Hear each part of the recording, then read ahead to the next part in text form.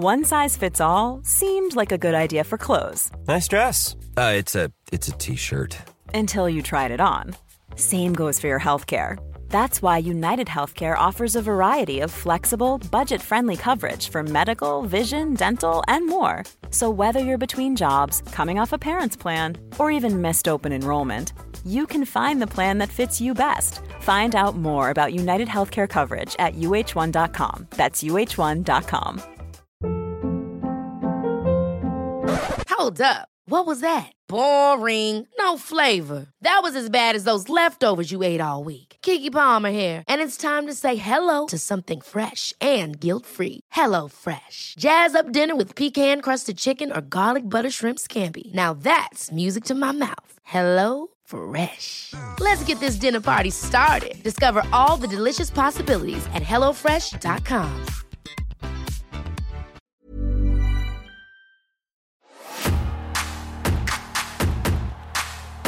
Hello, I'm Gary Conjunctivitis from Cultaholic.com, and I have conjunctivitis. I'm not just a pretentious twat who likes to wear sunglasses indoors. We're here today to do some more Gary YouTubing, this time in the form of a lovely, lovely tier list about WWE couples. And just in case the title's a bit misleading for you, we're not doing actual real-life WWE couples, because to be frank with you, it's none of our business, and that would be a little bit weird.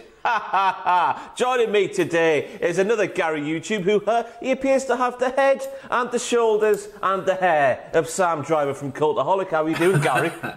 I'm good, thanks. Yeah, I'm all right. I'm coming back to Newcastle soonish, I hope. So my flat's been alone for 2 months. I'm quite worried about what I'm going to find in it. Dust and snakes, no doubt about it. I'm like, I know I took everything out. I know I took the bins out. I know I emptied the fridge, but I'm still paranoid that I'm going to open the fridge and there's just going to be loads of rotten food. It's just, oh man, proper like.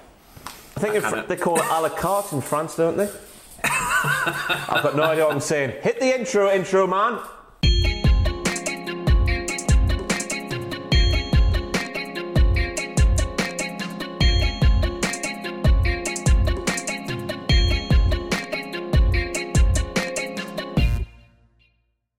So just in case you haven't been here before, we have about 20. We'll have exactly 20. I don't know why I said about. We have exactly 20 WWE storyline couples. Some better than the others. We have several tiers here. We have the best. Lovely, lovely, lovely. All right. Just about bearable. Get in the bin. And we're going to rank these, Sam, based on the success they had together, how nice they were together in storyline, just how lovey-dovey all things are. Because as we all know, me and Sam are husband, and we are all of those things, aren't we, Sam? Yeah, so yesterday was 1 year to the day since we got married. Was it the 28th of May? Is that the anniversary? 28th of May, yeah. Bloody hell, how does time fly? But we do have a big announcement to make at the end of the video, and don't you tell me that's not Gary YouTubing from page 3 of the textbook. Wait until the end to find something out that is really, really inconsequential and completely meaningless. But we're going to start things off, Sam, with Santino Marella and Beth Phoenix, otherwise known as Glamorella. When I say Glamorella to you, what pops into your dirty head? I just see Santino winding Beth Phoenix up, and then Beth Phoenix getting a bit aggro with him, maybe roughing him around a little bit, and then all of a sudden they end up kissing. I just remember that kept happening. It would be like backwards and forwards in an argument, and then all of a sudden they'd be smooching. There was like, she'd make her entrance and he'd come out and gently try and pat her on the behind, and she'd get angry with him, and then there were times where she just beat the crap out. I honestly, it's just such a mental Santino in a love angle. It works so well. He loved a love angle with Santino, because this one came after the one that Santino had with Maria, which we haven't included in this little thing we're doing here. But I think this was trying to recreate the magic that Santino and Maria had. And it didn't quite hit. It obviously had its moments, but it didn't quite hit the heights that Santino and Maria did. It started when Santino issued an open challenge on Raw. Who would accept the challenge? It would be Beth Phoenix. They would have a wrestle. Then Santino would lose to D'Lo Brown the following week, and Beth confronted him. They grappled for a bit, and then they kissed. Yes. Which is weird, because when you think about it, this was like 2007, 2008? Around that time, aye. Yeah, and then you just throw a name like D'Lo Brown in, and you completely forget that D'Lo just kept popping back up. He had that really inconsequential return, didn't he, when he had the singlet on Raw and stuff and everywhere. I like D'Lo Brown, who doesn't like D'Lo Brown? He was fantastic in Dark Side of the Ring, wasn't he? Oh yeah, he was absolutely great. He was like the breakout star of that episode. And then the heights, I think, of this partnership in terms of, in-ring success. The pair of, the Glamorella pair, defeated Kofi Kingston, Mickie James at SummerSlam, winning the women's and Intercontinental titles in the same thing. There's some success. That is some success. Like, a lot of couples will go on to just have angles without any gold or without anything else like that. A lot of couples will just sort of be a 2-week thing, 3-week thing, and then disappear. That's what I was hoping me and you would be, Sam. But no, we're still sat here a year later, still married. We're not really a couple, are we? We just sort of got married. It's like we keep forgetting. The magic's gone. And after a lot of tomfoolery, we made it all the way through until WrestleMania 25, and this is where the relationship turned sour when Santina, the twin sister of Santino, rocked up and won that Battle Royal. Beth became angry and went, see you later, Santina, you bitch. The Santina thing's just tasteless anyway. But, it's such a weird one to start with this, because it's just one of those proper fringe relationships in WWE. What do you think of it? I reckon it's at least lovely. I was going to say at least lovely. I think we start off. We're going to obviously rejig it at the end, but I think just to, with it being the first one, I think Glamorella is the definition of lovely. Unless it becomes the definition of the best. Sometimes it was a bit weird, sometimes it didn't quite work, but then sometimes it was really funny and it made you smile. So that's sort of like, you got to weigh up those things, and that's the thing. They had some success. When you think about Glamorella, and every time they reference it on WWE TVs and the countdowns and whatnot, it's always sort of looked back on with fondness. Yeah. So I guess that means it's in lovely. And next up we have a bit of I guess it's a bit more monumental in terms of relationships. We have Lady Bowles and Triple H. Oh, well, this is, in terms of success, there's nothing greater in the wrestling industry in terms of couple power. No. So, yeah, they're iconic. The storylines have been involved with. Some of them have been great. Some of them have been dreadful, but they've been around for years. Well, I think there's nowhere but the best for these two. Where do you rank how they got together in terms of being good and or bad? Because I'll run you through it, Sam. It happened after a storyline where Vince McMahon had Stephanie abducted by The Undertaker, and then they were going to have some sort of unholy marriage. Stone Cold saves the day. Steph then gets into a relationship with Tess. Steph was lovely back here. You couldn't hate Stephanie McMahon back here. She was about 5 years old. She wasn't 5 years old. She was about 19-something years old, maybe, and she was just an innocent, sweet girl next door kind of thing, even though she was the daughter of Vince McMahon. Relationship with Test. Then we had the Love Her or Leave Her match between Shane and Test at SummerSlam. Then we get to the in-ring wedding between Test and Stephanie. Triple H walks out and shows that he took Steph to Vegas, and despite being initially pure angry about being... Well, is date rape the right word? Well, yeah. She was drugged. She was at least spiked or something. She was spiked. She was unconscious in the car. Triple H went to the little white chapel, got married without her knowing. But despite being angry, it all turned out that Stephanie was in on the ruse. She was in on it all along, yeah. And did it to get back at Vince. So the McMahon-Helmsley era began. Yeah, and with that came some great moments. With that's come some very hard, very trying times as wrestling fans. But come on, Ross, they got married in Vegas, so did we. Banger in the best. Oh, God, banger in the best. What a sentence that is. They've got taste. They do belong in the best. We'd have to go through the McMahon-Helmsley era. They had the stuff with Mankind, the love I guess this is where we could rank it down a bit, because they've had a few problems along the way, as we all do in relationships. Yeah. We had the stuff with Kurt Angle, where Kurt Angle sort of wormed his way in for a bit, and Steph ended up managing Kurt Angle for a bit. Triple H obviously took exception to this, and then it was around the 2002 angle they did with Chris Jericho, where of course Jericho played second fiddle to Stephanie McMahon's dog, who got ran over in the end, dressed in peace and all that stuff. I loved the dog angle. Is that the Triple H dog angle? The divorce angle? The divorce angle, where Stephanie McMahon hired an actor who I think he was doing commercials for, like, I don't know, some sort of hotel resort holiday thing, to fake a pregnancy. Stephanie faked getting pregnant.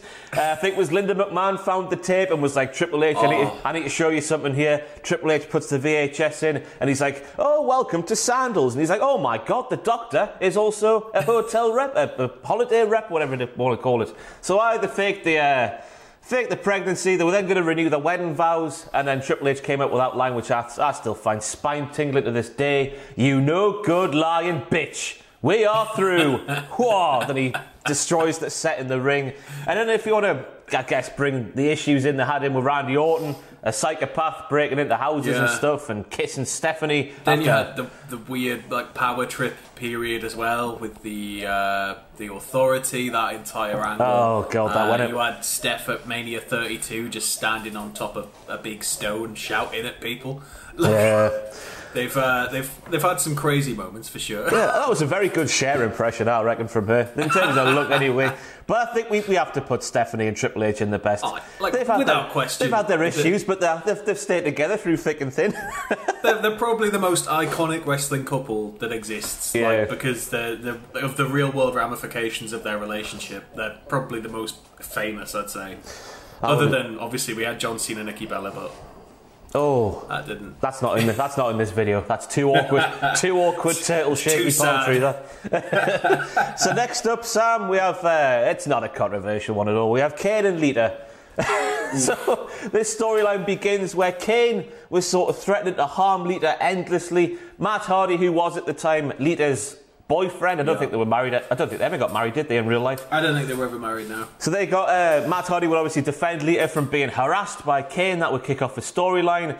Kane would repeatedly attack Hardy and seduce Lita. I've got written down here. And I don't know what. Every time Kane would do this, he would laugh. And they give me the willies. It was so uncomfortable. Yeah. So uncomfortable. Which was the point, but it was just so uncomfortable. But then we got to a weird point in time where Kane was tying up Lita backstage and then somehow wrangled her a women's championship shot. It was, you give and take in relationships, don't you? Yeah, but it all came to like a horrible end, like a very uncomfortably horrible end. It was one of those weird periods because like not long after this we had the live sex celebration.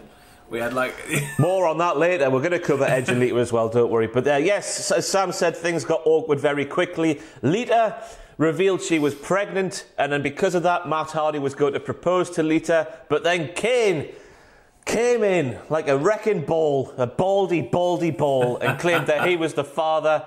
And it turned out that Kane was indeed the father. Then we got to a Death Do Us Part match at SummerSlam where Kane won. He beat Matt Hardy, which meant that Lita had to marry Kane. But Lita didn't like Kane, so she rocked him to the wedding in a black dress, while Kane had the sassiest, most pristine white suit I've ever seen on a man. It was fantastic. This is like peak wrestling relationship in terms of the fact that it's like a Mexican soap opera, like a telenovela. Like just when you think it can't get any worse, like somebody else walks through the door and it's like. But this one got worse, sir, because everyone loves a miscarriage angle in the wrestling. I don't know why they do these when there's real life issues with people. God Almighty, the thing is, it's not even like it's not a proven commodity. Like they've done this before, and it's never worked. It's uncomfortable. It's not something you can make light of. And so when they put it in the story, whether they were trying to make light of it or not, when it's framed in a wrestling show, which is inherently mental, it just you can't look at that and go, that's a good story. No, so obviously around this time Lita was accompanying Kane to the ring to do his matches. She would costume matches, she would get involved in matches, and then it would end up in a scenario where Snitsky was involved. And it wasn't his fault. Oh, believe him, it wasn't his fault. He hits Kane with a chair in the back, I think it was. Kane then flopped forward onto a pregnant Lita. They then both tumbled down, and the 300-pound Kane landing on the pregnant lady causes a miscarriage. And what a lovely story. Yeah, the thing, because that was pretty much it. There was a little bit of feuding back and forth with Snitsky and the blame being shifted and all of this stuff, but then that's just sort of it. It's like a horrible thing to leave with these characters and then have them move on to a new set of storylines. It did give us Snitsky punting the baby. Yeah, that was a moment. That was a moment. I tell you what, it did last longer than I remember, because it lasted all the way through until the following May, when Lita helped Edge defeat Kane in the finals of a Raw Gold Rush tournament. Christ. Yeah. I never realised it went that far. It's going on for a year, which I find unbelievable. And obviously, after filing for divorce, Lita would throw all kinds of insults at Kane, including claiming that Kane was like a fourth grader in the bedroom. How she knew that is up to anybody's interpretation. That's Sam. That's an entirely other uncomfortable line. Like, what are they doing? So where do you want to go? I mean, who's writing that script? I know, this is like, it's Coronation Street, it's Emmerdale, it's EastEnders, all the crappy soaps you want to name in wrestling, which by the most part is fantastic, but I agree with you. Why they go to the sort of miscarriage angles and sort of bring that up for people who have actually been through that horrible sort of thing, I've got no idea. But where do you want to put Kane and Lita? The thing is, because it was still very good work by the pair of them, despite the fact they both had to work with such an awkward, awful end to that story. I'd say that the bottom of alright, top of bearable. I'll go bottom of alright, because it did have yield its moments. some like moments, yeah. It was memorable as well, but like sometimes it was a bit like, yeah, it was a bit like, Can you do that? Kill it with fire. So next up, Sam, we're moving on to a less heralded relationship from WWE storyline past. We have a relationship between Tajiri and Tori Wilson. See, I remember the loose bones of this one. I don't quite remember the ins and outs.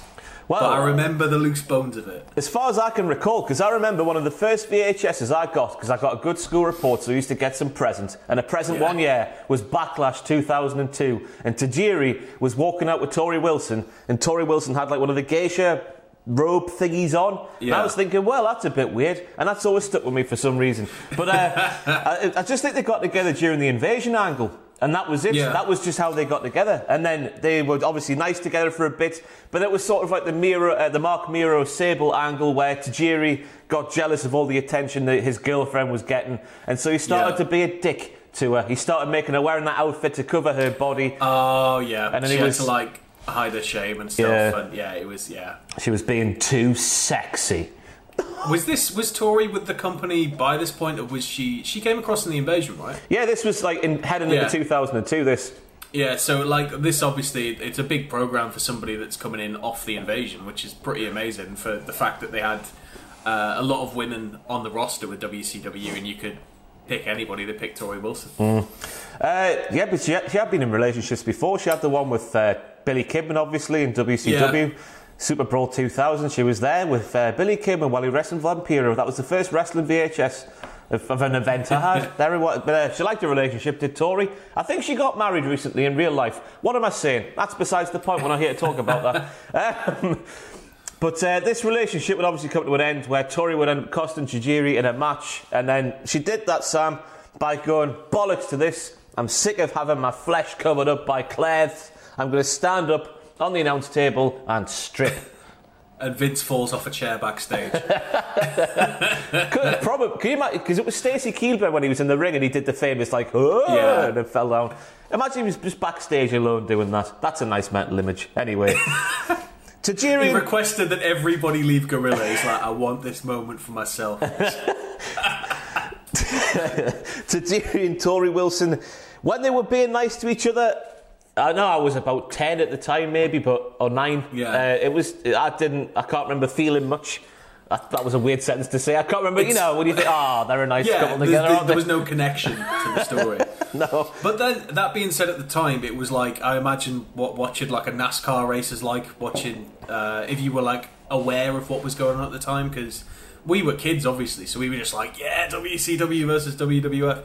But like, watching all of these stories just get smashed together, if you have any like perception of that at the time, must have been just insanity. Yeah, I guess the breakup was memorable. So where do you I reckon it's if we're putting Kane and Lita in alright, this is going to be lower than that. Yeah, I think it's got to be lower than alright. I'd say bearable. It was fine for what it was. It was something for the pair of them to do, but I think we all loved Tajiri when he was a William Regal. Yeah. And then Tori Wilson obviously would go on to do bigger and better things on her own, I guess. So I guess bearable's about right. And then next up, we're moving on to a big one, which is Edge and Vicky Guerrero, which started off where Vicky was punishing. And I say punishing like that because, like Stephanie, she was, pardon me, she was in on it all along. She punished Edge for his interference in the championship match in Survivor Series by making him the number one contender for the World Heavyweight title. But this was all a ruse because we then found out that Vicky had been, she'd been banging. I sound like Jim off there Friday night, didn't I? Having sex, Jackie. Having sex with Edge behind the scenes. And this was all a plan.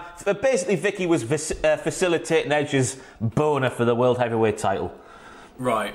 She, I just remember hating her so much. Yeah. Just so much. It's so good to see her back in AEW. Yeah. It's just how she got so much heat with just 2 words. Yeah. And just the shrieking and the shouting and the clear transparency that Edge doesn't care about her at all. And it was class. It really, really was. I mean, the pop when Vicky came out, she was in a Rumble, wasn't she? Yeah. When was that? Was that Evolution? Oh, I've got no idea. She was back in the day, wasn't she? Like a sort of early... Yeah, I just meant the modern one where all you heard was "excuse me" and the whole crowd just went. Pfft. I think it was the first one. Yeah, it's so. I think it's just testament how good she was because obviously she was Eddie Guerrero's wife. Yeah, and that was it. And Eddie Guerrero obviously is beloved. And then she came along, and you think, oh, it's Eddie's wife. Like we can't boo her. And then she was like, she was unbearable. Yeah, and then she's Eddie's wife, and then she's starting a relationship with Edge, who you're supposed to not like, and it's just like proper. It plays on your emotions if you were a fan of Eddie, and it plays on like how irritating she is, and you can see that Edge is so like just using the situation. And yeah, I think this is great. Yeah, what took this thing to the next level is when Undertaker attacked Vicky. She was off because Edge and Undertaker were sort of feuding for the World Heavyweight title around this time, initially. And Vicky was attacked by the Undertaker and then came back in the wheelchair. The wheelchair is what made Vicky Guerrero even better than she already was. Because I know what it is. It's the authoritarian just sitting in the wheelchair. Or like Vince, it's like Vince when he can't move his legs at the Royal Rumble in 2005. The fact that he can't move and he's just going. There's just something about that visual that's just absolutely fantastic. So obviously then we had La Familia. That thing happened. Bam Neely stole every single show he was on. And then everything started to unravel when Edge actually proposed to Vicky, in storyline of course. The pair got married. And while they were doing so, Triple H came out again, showed a video. He loved doing this during sort of wedding ceremonies and whatnot. And he showed a video of Edge necking on with the wedding planner, who was Alicia Fox. Oh. Bloody hell. That's the second time Triple H has done something like this. It's such an attitude era trope though, isn't it? It's like, I'm cutting a promo, this thing's happening, there's an event going on in the ring, music hits, oh no there isn't, and then they point at the screen. But then this, unbelievably, I guess unbelievably at the time, you would feel sorry for Vicky. Vicky became a fan favourite. She then reinstalled The Undertaker and then put Edge inside Hell in a Cell with Taker. That was nice. They were nice. Those Hell in a Cell matches with Undertaker and Edge were fantastic, though, weren't they? Yeah, I mean, well, it's just perfection. I can't wait personally for the greatest wrestling match ever. Yeah, I want to know what it's going to be. I thought I was going to go through one video without hearing that phrase, but thanks for ruining that, Sam. I'm properly just because I just cover SmackDown, so I'm like on a little island here. Like me and Steph are just sat going like, "What's this match going to be?" And then you're all like covering it and like, I don't want to talk about it. It's because Orton. Do you see Orton's Instagram share about his plane? Yeah, he bought a private jet, which I find. But he's rich, but is he private jet rich? I bring it up because in the hashtags of that, he's like, hashtag greatest hashtag match ever, whatever. And he says, hashtag hate, but I don't blame you or something like that. He's not even on board with it. What are they doing? I don't understand. That's besides the point. But this wouldn't be the end for Edge and Vicky Guerrero because they were just too smitten to be apart from each other. They would get back together, but then things would go all blazing squad, Sam. They would flip reverse because Vicky would then be caught in the act cheating With who, Sam? Can you remember? Can you remember who Vicky Guerrero was necking on with backstage to cheat on Edge? I can't even remember, no. It was the star of Netflix's Big Show show, The Big Show. John Cena this time was the one to have the videotape. How these wrestlers get these videotapes, I have no idea. So it was going to be Big Show versus Edge for the title, I think, at WrestleMania 25. Cena then did this, spilled all the guts, all that malarkey, and then he got added to the match to make it a triple threat. And then we got to a period of time where Vicky had the opportunity to be either SmackDown or Raw GM. Edge was on SmackDown. She was like, bugger you, Edge. I'm going to Raw. See you later. And that was the end. I completely forgot that last bit. Like there was a second wave of the story. I just get so bogged down in the big lump at the start. It was in the locker room somewhere, just Vicky and Big Show sharing a passionate kiss. Oh, the things you see in wrestling, eh? But where are we saying for? I think it's at least one of the top 2 tiers. It just worked. It was old school. It just worked. Yeah, and it was just such an effective way to use both people. Top of lovely, or does it go bottom of the best? I think we go bottom of the best. Bottom of the best. I love the partnership. And so next up, we move on to tumultuous relationships. Well, one of them. No, we've got a few coming up now. AJ Lee and Daniel Bryan. Sam, what's your abiding memory from this one? Well, I always remember Bryan breaking up with her because that's just really horrible. And then she gets her revenge in the end. But it's the kiss. That's the pivotal moment. Is the Mania kiss? Yeah. Because obviously Bryan, they're sort of together, and then they're together, and then she gives him a good luck kiss. Bryan kisses her and then gets smashed in like 18 seconds by Big Shamey B. So it's like, that's probably the thing that sticks out the most. But yeah, Bryan blames her for it, eventually breaks up with her. She gets a GM role and then makes his life hell. And CM Punk's. Yeah. There's a bit of marriage going on in the middle as well. It just pepper every trope in. Why not? Get Jake the Snake to rock up. Ruin the after party. The start of this one was so endearing for me because obviously they got together on TV, and then AJ was, I don't know if it was pretty much straight away, but it was early on. She was like, "I love you, Daniel Bryan," and then Daniel Bryan was like, "I appreciate that, thank you." I love you in a way. He would never say it back to her, the poor lass. But then it would go on, and things got weird quickly because I think AJ got knocked out by the Big Show, didn't she? And then that sort of... Yeah, it's like an accidental... Did somebody move, or was it a chair shot or something?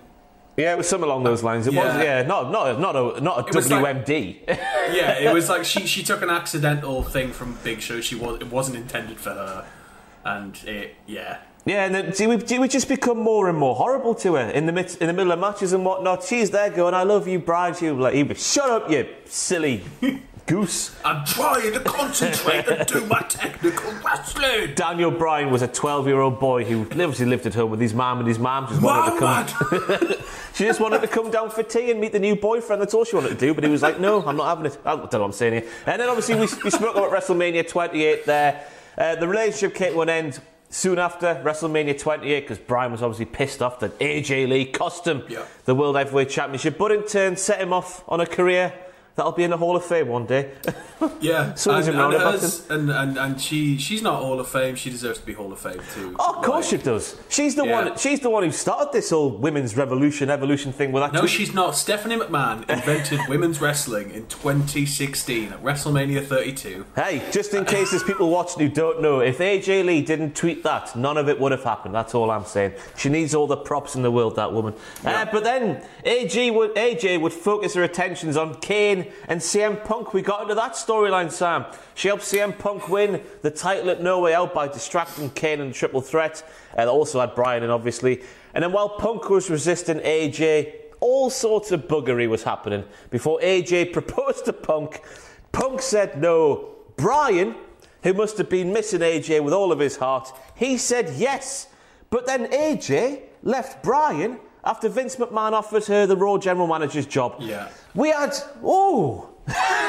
I think Bryan even pleads with her at one point to marry him, and she says no, I think. Yeah. And it's like, she gets that job, but then she uses a position, she turns it round, back on Bryan and back on Punk, mainly. She sort of just lets them have it. So then but Brian ended up obviously getting in with Kane. Not in that way. Team Hell No started. That was a thing, and obviously AJ would make their life a living hell. But what a mess! Yeah. What a bloody mess! Yeah, it's a cluster, all right. It's properly it's weird going back and watching Daniel Bryan, who like we've got such a look on Daniel Bryan now, and he's like such a character, and he's like. You know his entrance, you know everything about him, but going back and seeing him just be horrible. Yeah. And I think at one point when he tells her, when he breaks up with her, you get a little glimpse into future Daniel Bryan, because he's slagging her off, and he's like, "You go get in your gas guzzling SUV, you don't care about," and he's just running her down, and you get a little bit of Eco Warrior peppered in there years before. So where are we going with this? Obviously they did have some. It's a weird one, this, because they did have success. They did have failure. Yeah, and it's a really memorable storyline, but it's I wouldn't class it as iconic, so I wouldn't maybe put it in the top 2. Are we going all right? Is that too harsh? Maybe it is too harsh. Maybe bottom of Lovely. Let's put bottom of Lovely. Oh no, I've done that thing where the table's moved. I missed my mouse. I do apologise for the edit, Sam. It's all right, don't worry. So we have Daniel Bryan and AJ in all right, because it was endearing. That was it was horrible to watch for AJ, if you were a massive fan of AJ at points, because you just want Daniel Bryan to say it back, but he never quite did until he proposed to her. So next up, Sam, we'll have Al Wilson and Dawn Marie. This one's just perfection. I asked around the office the other day, just throw any of the more notable WWE storyline relationships at me so I can put them in this tier ranking thing. And Justin Henry told me a thing I did not know. Sam, did you see it? No, what is it? So, we obviously all know, the first thing that comes into mind when you hear Al Wilson and Dawn Marie is the wedding ceremony in the ring. For some reason, 95-year-old Al Wilson is in massive comedy Y-fronts and nothing else in the ring. Dawn Marie is in lingerie. Apparently during That's a wedding, mate. That's a wedding. We didn't go to those lengths, but we should have. Thank God it wasn't, because that would have been demonetised straight away. Are you telling me you wouldn't like to see me in lingerie? Yes, I am. Yes, I am. But Al had 2 willies, Sam. One was... Al had... According to Justin Henry of Cultaholic.com, and I'm not going to doubt anything that Justin says here, Justin reckons that Al had one prosthetic willy inside of his pants, just for giggles, I guess. But the other one, just to pack some meat. But the other one was a legit semi that Dawn gave him while he was stood in the ring next to her. And I don't know if the second one there was to sort of shield the fact there was a semi by the sea in Al's undercrackers, but apparently he had two willies in his drawers there. So when you go back and watch that segment, and no doubt fap everywhere, all over it, there's something to think about and to ponder. Al Wilson, 2 willies. But this one, Sam, to get away from that, was... Just hang on. Just imagine getting a semi in front of 20,000 people. In your underpants. He's doing it. I tell you what, for a man of that vintage, he was doing well to do it anyway. This is a time before Blue Chew and wrestling was married hand in hand. Blue Chew, have you seen Blue Chew on Pro Wrestling Tees? No. They've got their own page. Sell their own merch. What does it say? Just Blue Chew t-shirts and stuff. Just stuff with the brand logo on it. Imagine walking down the street with one of them. Anyway, so this one all came about because Dawn Marie wanted a slice of Tori Wilson. So she thought, what's the best way to get Tori Wilson to be mine? I'm going to marry her old dad. Get under the skin. Yeah. It was a proper memorable storyline. It was just a lot of very sort of soft filter backstage vignettes, a lot of saxophone going on, a lot of interesting, just bewildering. I remember being like, who is this man? I think I missed a couple of episodes. Who is this guy? And then they kept saying Al Wilson had to connect the dots. I think she said in the promo dad, and I was like, okay, right. The worst thing about it all is it's Tori Wilson's actual dad. Yeah, imagine doing that with you. Actually, it's not like Randy Orton, who they've given 5 different wives. No. They've had 5 different actresses play her, but this is just straight up Tori Wilson's dad, just with a semi in the middle. And a prosthetic willy just to cover it up. But, so, Dawn gets engaged. Oh my God. Dawn gets engaged to Al to get to Tori. But then Dawn comes up with a proposal where she says, Tori, if you come and meet me in this hotel room, I'll break off the engagement with your father. But despite going to, I forget which pay-per-view it was on, but it was on a pay-per-view. Dawn is in the hotel room, dressed scantily in lingerie and whatnot. Tori comes in, Dawn takes off her leather jacket. Things happened. The teenage boy in me was, oof. Awfully confused. No, I wasn't confused. Anyway, so yeah, this aired during the pay-per-view, but obviously cut off before things got a bit too raunchy. But despite doing all of that, Dawn stayed with Al. She took all of the pie here. That's a turn of phrase. She took all of the pie. Wow. All of the Wilson pie, all of the slices. Al and Dawn got married on SmackDown in their pants. Al had 2 willies, which is something I can't get out of my head. And then we fast forward a bit through time. We get to the honeymoon. I forget where Dawn and Al went to. But essentially, there's no easy way to say this, Sam, so I'm glad you sat down. Dawn Marie shagged Al Wilson to death. She made him have a heart attack in the midst of having intercourse. But it's okay though, because Tori beat Dawn twice in wrestling matches on pay-per-views, so she came out on top in the end. Her dad might have passed away in storyline, but she got 2 wrestling wins, so that's okay. I mean, it's testament to Dawn Marie there that Al died of exhaustion. I mean, Jesus, it's just such a wrestling story, isn't it? It's just it's the image. I can't think it's of like the side plot in an episode of Dukes of Hazzard. It's like it's proper. Like, how do they even? I know we'll do this and this, and then we'll get Al Wilson, and then. But Christ, it's hard to put in this. We're ranking this obviously on sort of the success of the relationship, how lovey-dovey they were. Yeah, this was never lovey-dovey between Al and Dawn, but it's just the images of Al and Dawn together, and Al and Dawn in there and the crackers, and Tori and Dawn, and oof. Where are we saying for this one? This one's top 2 for sure. Just for the simple fact that Al Wilson died of exhaustion. Yeah. Should we go lovely, lovely, lovely? I think. Let's hold on. Can we really put it in lovely, lovely, lovely? Should we change the way we do this tier? Should we just do it as like how the storyline went and how it made us feel? Yeah, screw it. We'll be doing that anyway. So Kane, I think, needs to come up. Kane and Lita. Yeah. Should we put them up in lovely, lovely, lovely? I think Kane and Lita are in lovely, lovely, lovely, but bottom of lovely, lovely, bottom of lovely, lovely, lovely. Al and Dawn. Should we put Al and Dawn in the best?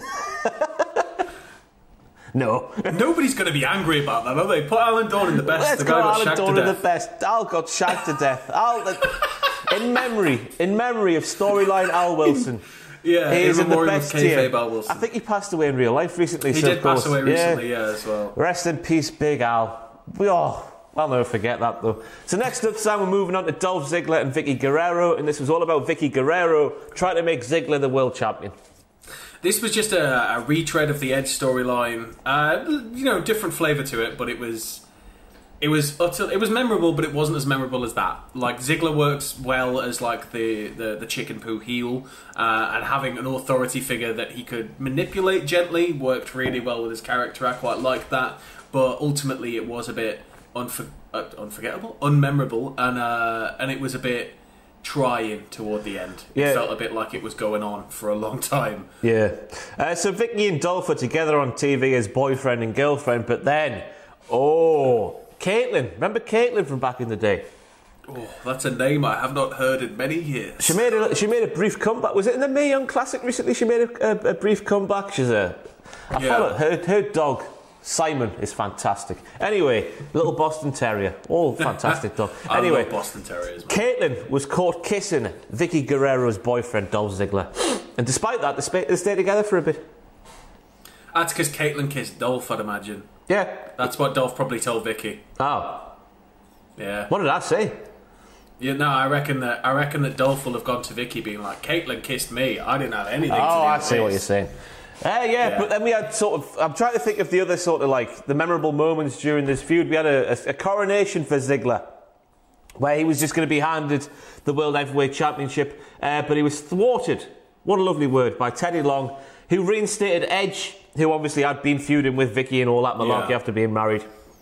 And then Teddy would end up firing both Ziggler and Vicky, which is for a couple. Oh, that's a heavy one to take.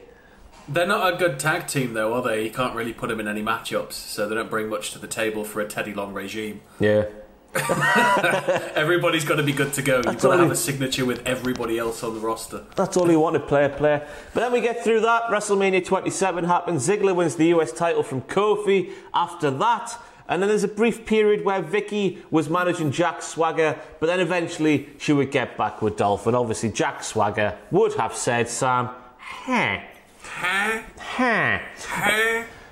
But then we get to the end of this storyline, which I'm agreeing with you here. It's not as good as maybe you might think it was, especially after the Edge one, which sort of overshadowed it completely. Ziggler went off with AJ Lee, and he said AJ Styles there. Ziggler went off with AJ Lee, but then AJ was fired for canoodling with an unnamed superstar, which many people thought was John Cena at the time, but it didn't turn out to be John Cena. It turned out to be who? Ciampa. It was Dolph. It was Dolph. Yeah. I thought you were talking shoot there for a second. No, there's a storyline still. Everything we're talking about here is storyline. I was going to be like, I didn't know that she got in trouble for dating CM Punk. I was going to be like, what's this? So it would all come crashing down and hurt inside. It was a tag team match where the tag team of John Cena and Vicky Guerrero defeated Dolph Ziggler and AJ Lee, and that was sort of where it all came to the end. That's where we put the bow. I'm going to say all right, maybe. Yeah, it's got its moments, it starts off quite high with expectations because we've already seen what Vicky can do in a relationship angle. And then it just slowly, it's not as if it takes a nosedive, it just slowly does that all the way down. Yeah. And it goes on and on and on. Yeah. That's the thing, isn't it? They always say in football, for a football manager, never go back to a club you've managed before. Kevin Keegan should never have come back to Newcastle United, etc., etc. And I think that's the same sort of thing here with Vicky Guerrero and managing heels on Smackity Down. So next up, Sam, Mark Henry and Mae Young. Best. They had a child, which was a hand, which can now probably actually wrestle. So this, I don't know about you, but the thing, obviously aside from the hand, which was a joke, apparently how Vince was making a joke that apparently to pleasure yourself, if you were a lady back in the day, you would use prosthetic hands. So the joke was the hand had been inside of Mae for many years. There's a really funny conversation between Pritchard and Conrad about this, where Conrad's just peeing himself laughing in disbelief. But yeah, it's apparently got something to do with rubber hands or something like that are used as you know.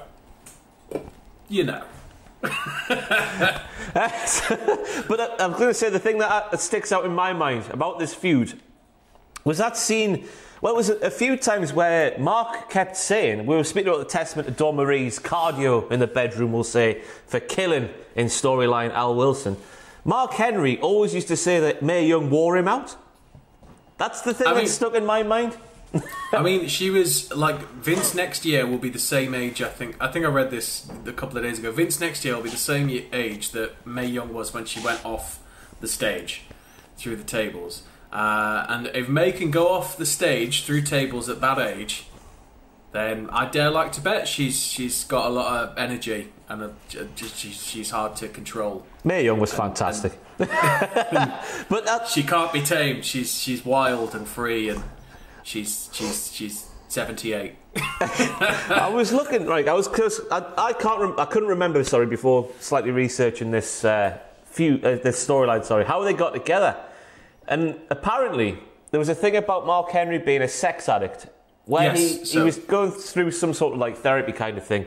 And he claimed that he lost his virginity to his sister at the age of 8, and also he had recently slept with her as well.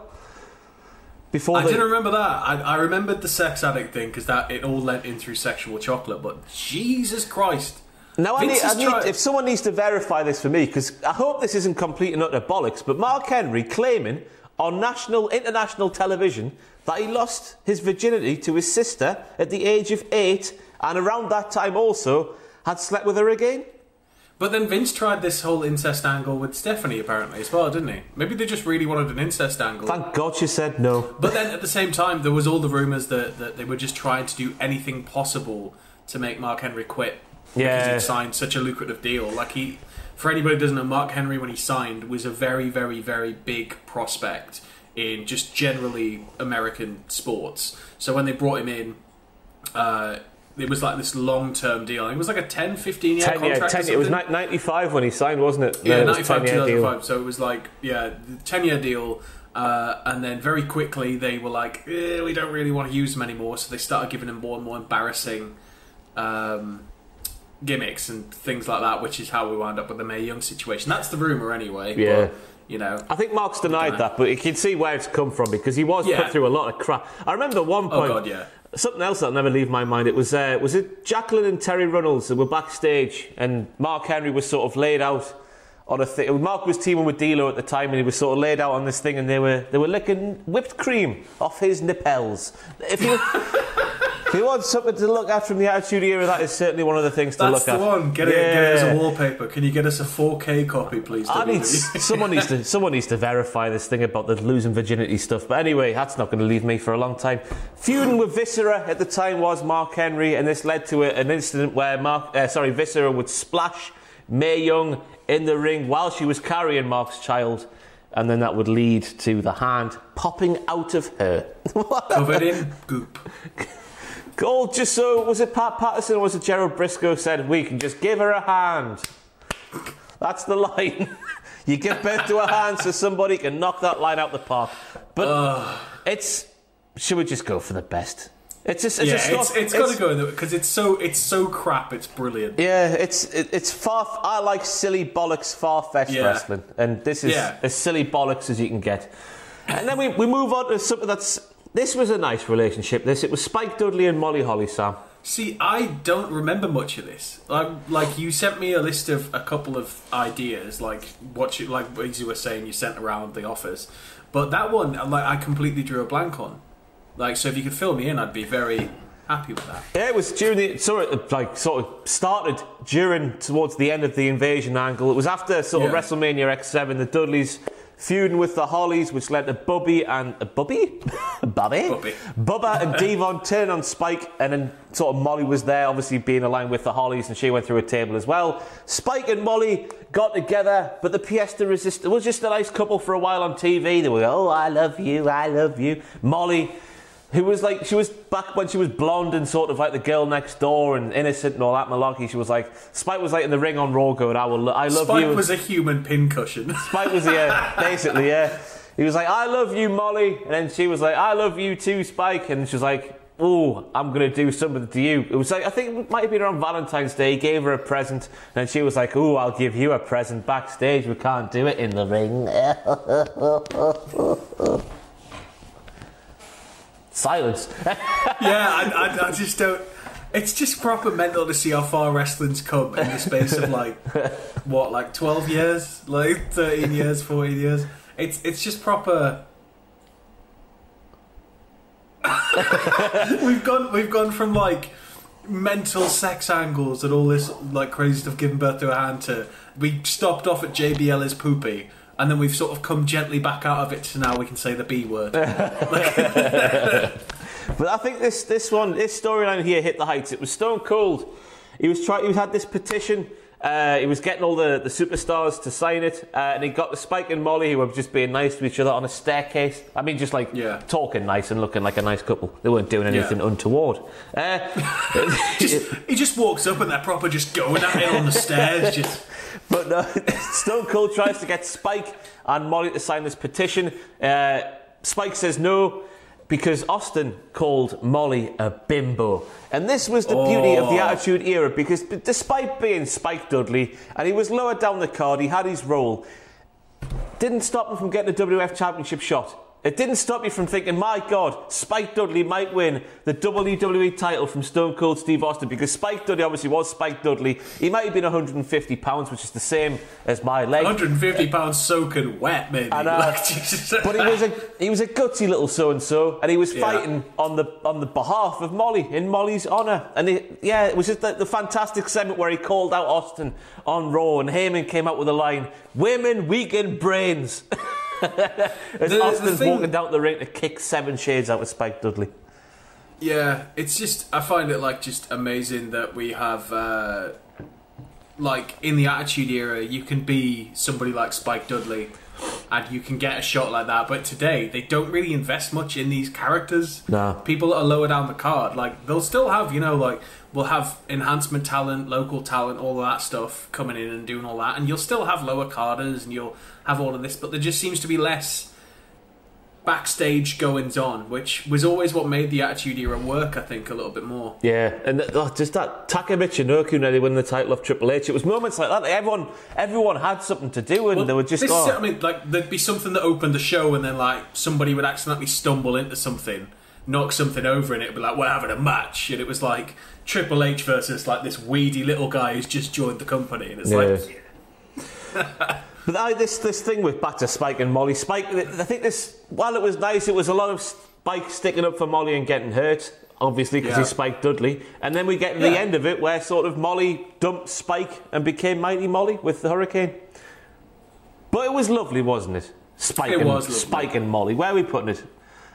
I'm going to leave this one to you because I don't really remember much of this one. So I'm going to let this grade go into your hands. I'm going to say lovely, lovely, lovely. I don't think it belongs in the best relationships of all time because it wasn't that long-lived, I should say. Yeah. But it was still nice while it happened. They look nice together, don't they? 2 little blonde people. Millions of people have lost weight with personalized plans from Noom. Like Evan, who can't stand salads and still lost 50 pounds. Salads generally for most people are the easy button, right? For me, that wasn't an option. I never really was a salad guy. That's just not who I am. But Noom worked for me. Get your personalized plan today at Noom.com. Real Noom user compensated to provide their story. In 4 weeks, the typical Noom user can expect to lose 1 to 2 pounds per week. Individual results may vary. Hey there, it's Michelle Norris. I'm host of a podcast called Your Mama's Kitchen. When I travel, I'm usually looking for a way to find a taste of home when I'm not at home. And one of the things I love to do when I am at home is entertain. And Airbnb allows me to do that. When I was in California recently, I rented a house that had a great kitchen. And when we were sitting around the table, we were all thinking, we're in someone else's house. Someone could be in all of our homes as well. If you have a home, but you're not always at home, you have an Airbnb. Your home might be worth more than you think.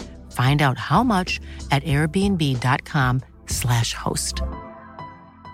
Hey, it's Paige DeSorbo from Giggly Squad. High quality fashion without the price tag. Say hello to Quince. I'm snagging high-end essentials like cozy cashmere sweaters, sleek leather jackets, fine jewelry, and so much more. With Quince being 50 to 80% less than similar brands. And they partner with factories that prioritize safe, ethical, and responsible manufacturing. I love that. Luxury quality within reach. Go to quince.com/style to get free shipping and 365-day returns on your next order. Quince.com/style. And so next up we have Kane and Tori, which Anthony Ogogo on a Straight to Hell episode with me completely changed my opinion of, because I always thought, Sam, going back in time in my head, that Tori cheated on Kane to go off with X-Pac, but it turns out that no, X-Pac is just an honourable man.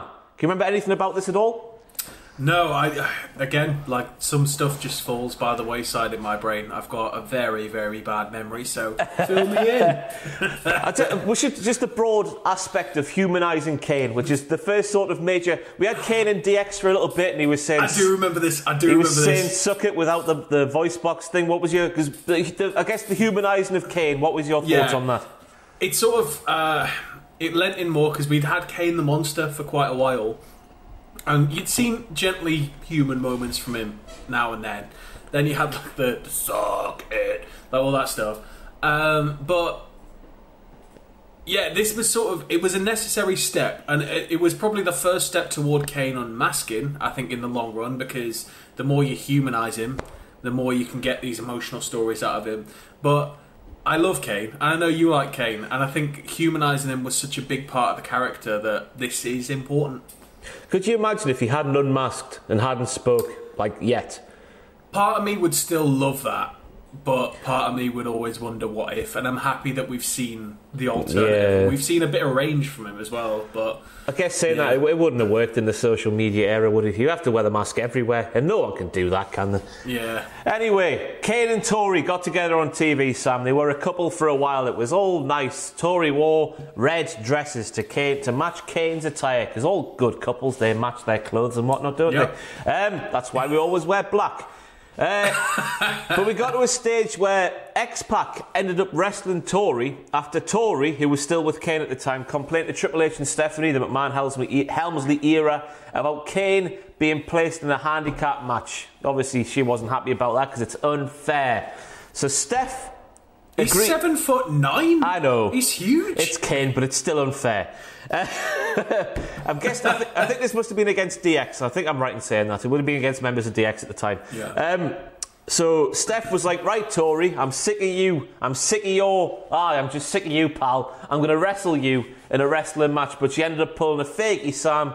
Rio Ferdinand's World Cup wind-ups. She put X-Pac in her place. X-Pac would end up beating Tori, and this would make Kane mad. So Kane would end up getting a shot at the WWF Championship. It was in December of 2000, I think this was. The stipulation was, if he lost to the Big Show, who was the champion at the time, Tori would have to spend a Christmas weekend with X-Pac. And obviously, Kane would lose after DX, the New Age Outlaws, distracted him. So X-Pac would go on this Christmas getaway with Tori, and Tori came back from that and was like, X-Pac's a really nice bloke. He's a gentleman. He treated me like a princess, so he did. So Kane, get to the curb, you monster. I'm going to go with my prince. So yeah, I was thinking that this was just like Tori cheated on X-Pac, because obviously when she was with X-Pac, she was a heel and she was being all dastardly and doing all the cross chops and whatnot. But no, X-Pac sort of earned Tori. Is that the right way? he sort of earned her respect. I guess she wasn't expecting him to be so nice. But then, at the same time, she still kicked Kane to the curb. Yeah. And it's like, but Kane's all burned. Because at the time he was all burned. We didn't know that it was just emotional scars. So it was like, you know, he's just had a really tough life and he just needs a win. And Tori, you were going to be like the thing that changed his life. You're going to be the person that made him like happy and everything. And then she just throws him to the curb, just yeets him out the window. Just yeah, because Anthony Ogogo, sorry, I mentioned Anthony Ogogo at the start, because he sent this storyline to hell, because he was like, you can't do that to Kane. Tori, get to hell. Are you drinking beer, Sam, at 11:25 in the morning? Yes, it's really hot in this flat, and there's a church outside, so like the bells go every 15 minutes, so the windows are shut. Otherwise, all you'd hear is like bing bong, like every 15 minutes. So yeah, having a nice beer. Sam is celebrating the announcement that's coming towards the end of this video. Watch until the end. It's my birthday tomorrow as well. Is it actually? Time of recording, so yeah. So I mean, of course I knew that. Yes, happy birthday for tomorrow, Sam. X-Pac, Kane and Tori. Where are we saying for this? Well, the thing is, as you started explaining it, I started remembering more and more about it. I do remember the aspect of humanising Kane, and you sort of drip feed in little bits, and then eventually you pull the whole rug out on the audience, and it sucks. But it is memorable. I'd say it's top of alright, bottom of lovely. I'll go top of alright, because while it was nice to see Kane doing different things to other than they didn't work so well as a couple. Yeah, well, it was nice to see him doing different things than just rocking up and murdering folk. It's 97 to 2000-ish Kane. Oh, he was still a monster, but and I guess they did make it nice because they would use Tori to make Kane angry, to make Kane kill people. So it worked nice that way, I guess. But I don't want to see Kane in relationships at this period of time. Anyway, that's just my personal taste. So next up, we're getting on to one which I reckon you might put in the best, because it is one of the best. Everyone thinks it's one of the best. It's Eddie Guerrero and China. Oh, yeah, all day. Latino Heat and Mamacita, yeah. It's like... It's iconic. This did so much for Chyna, in my eyes, because it took her away from being this one-dimensional character who was all about just, I'm just going to break people in half. And as the enforcer for DX, like, she was very, very, very, like, linear. Like, her whole thing was to just beat people up. She'd have her moments where you'd see a little bit of character development, but it was all sort of very kept, controlled. But with this and with Eddie, I think you got to see so much from both of them. It made Eddie in WWE, like, completely. And for Chyna, it was like a complete overhaul. Like, she was a completely different person to the Chyna of the past. So for me, both of them got so much out of this. It was entertaining. It's got to go in the best. It is definitely one of the best. I'm going to put it in there now before we speak about it a bit more. Put your teeth in, Ross. Anyway, can you believe these two started out as heels together? Yeah. That's the way. You always just think of Eddie with the roses and the cars and whatnot. Kneeling and yeah, everyone cheering them. But no, they started out as heels and then organically were allowed to turn into baby faces. But this all started. Chyna had been Intercontinental Champion, so we've been through the DX phase, we've been through Triple H's bodyguard thing. Chyna had been Intercontinental Championship, she was feuding at the time with Chris Jericho. Eddie wanted Chyna, but initially Chyna was rejecting Eddie until eventually he wore her down. The night after WrestleMania 2000, Chyna turned on Jericho, which allowed Eddie to win Chris Jericho's European Championship, and then she said she couldn't resist the Latino Heat. What a catcher. One of my favourite nicknames, that Latino Heat. I don't know why. Yeah, Latino Heat. And when he used to make the entrance in the Lowriders, man, it was just... Yeah. Everything down to the like, even after that with the chair spots and it's just...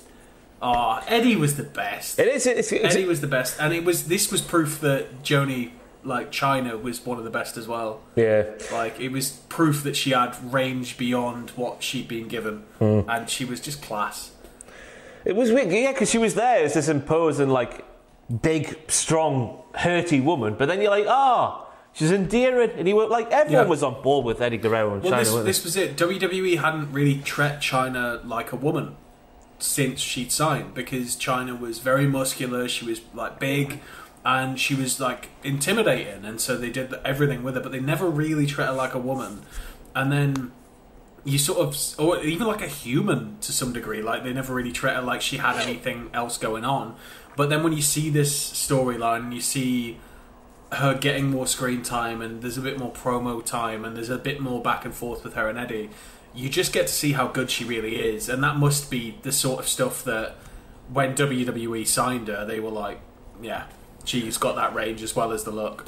It's that thing of, like, their backs being up against the wall, because you would think on paper, back when this started, Eddie Guerrero and Chyna, that's not going to work as a romance angle. But then these two very talented people just made it work, and it's nice to see when wrestlers do that. Anyway, we're moving on.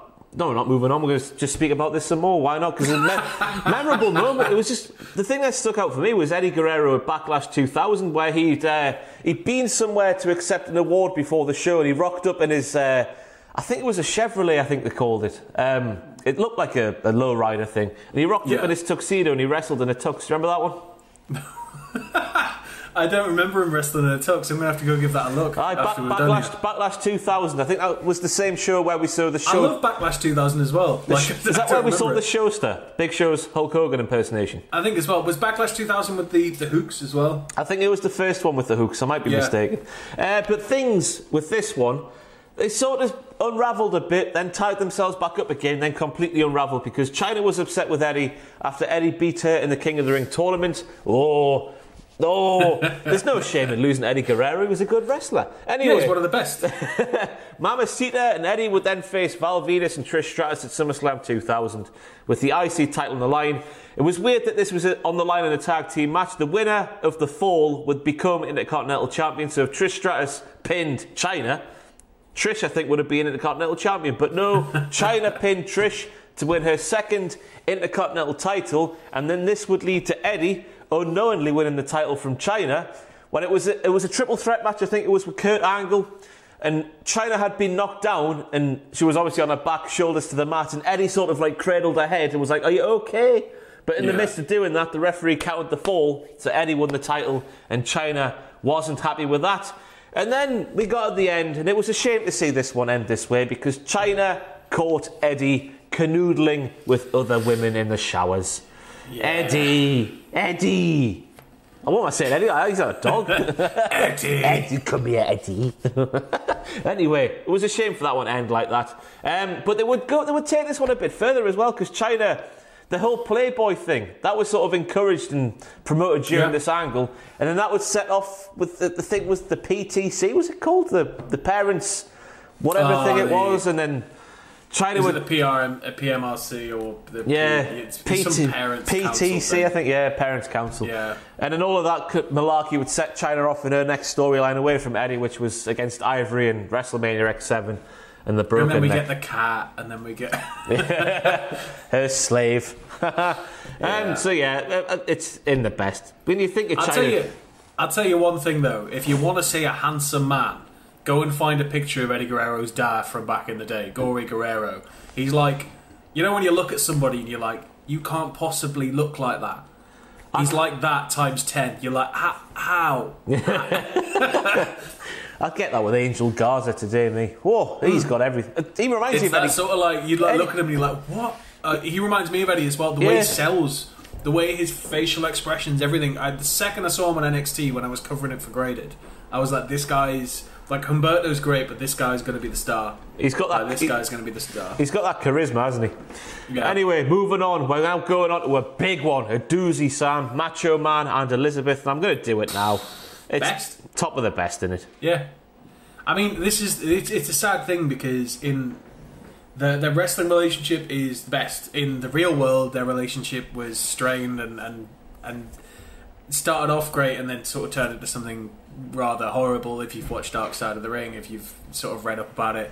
So it's a shame that as their popularity as a couple grew, that in real life they were starting to drift further and further apart. But, you know, you can't take away that image of Macho Man, Elizabeth on shoulder, just cheering. It was just perfect. So I went back and looked, because I didn't know before researching how they actually started as a thing together on television. Because obviously they were a couple before they got together on TV. I'm not too sure about that one, but I think they were. So they were a couple before, from what I remember, and then they needed somebody for Randy, and he was like, well, why not Elizabeth? And they brought Elizabeth to Vince, and Vince was like, yeah, okay, I see this working. And I can't remember the kayfabe aspect with it, but I know that was sort of how it came to be with Elizabeth getting the gig, because I think it was like, well, we need to find women, and he was like, no, just use Elizabeth. Yeah, it started with It started with Randy sort of being courted by the likes of Bobby Heenan and Freddie Blassie and all the big managers of the time.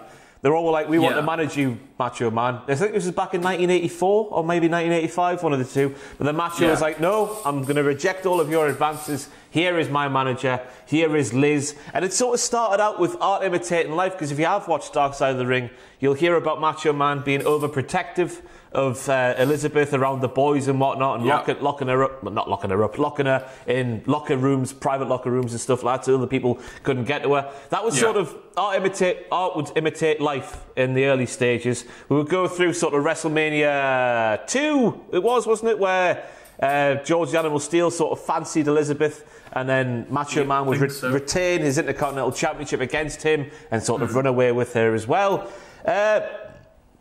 Pardon me once again, I've had a coffee this morning. It's causing havoc with my inside. But Skull Crusher coffee. Oof. It's like strong, very strong coffee, Sam.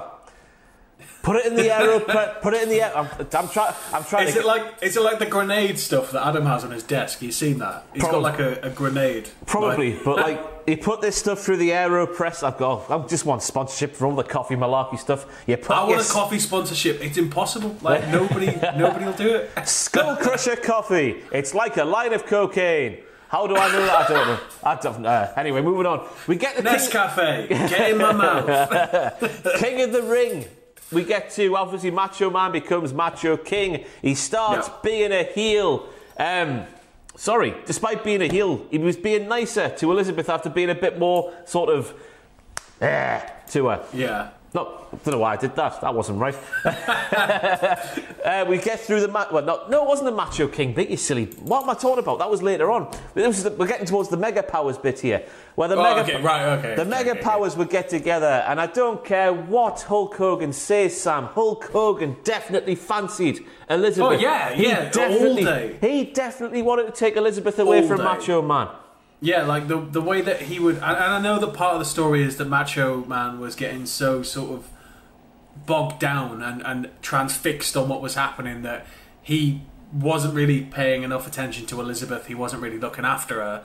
But at the same time, Hogan was swooping in there trying to make a move on his boy's girl. Yeah, that's 100%. Oh, we're not a fan of that one.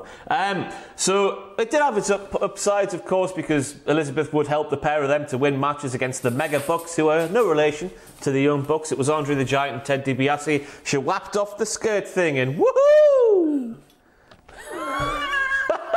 Drink to that one, Sam. Yeah. So yeah, we get through the Mega Powers and whatnot, and obviously Hogan, he was definitely trying to steal Elizabeth, so he was, away from Macho Man. And Macho Man was right to be angry with Hulk Hogan. Well, Hogan running backstage to the emergency area and like holding her and like all this stuff, that's Randy's job. Yeah. This is not right. Back off, Terry. Hulkster. So then we get to then the King of the Ring stuff, the Macho King. Liz is replaced with Sensational Sherry. We get to the career-ending match at WrestleMania 7, which Savage lost, and after he was a dick for so long, he was as the Macho King and whatnot, but obviously Elizabeth was in the crowd. He's lost that match. Pardon me once again. Skull Crusher Coffee is fantastic. Sponsor me, please.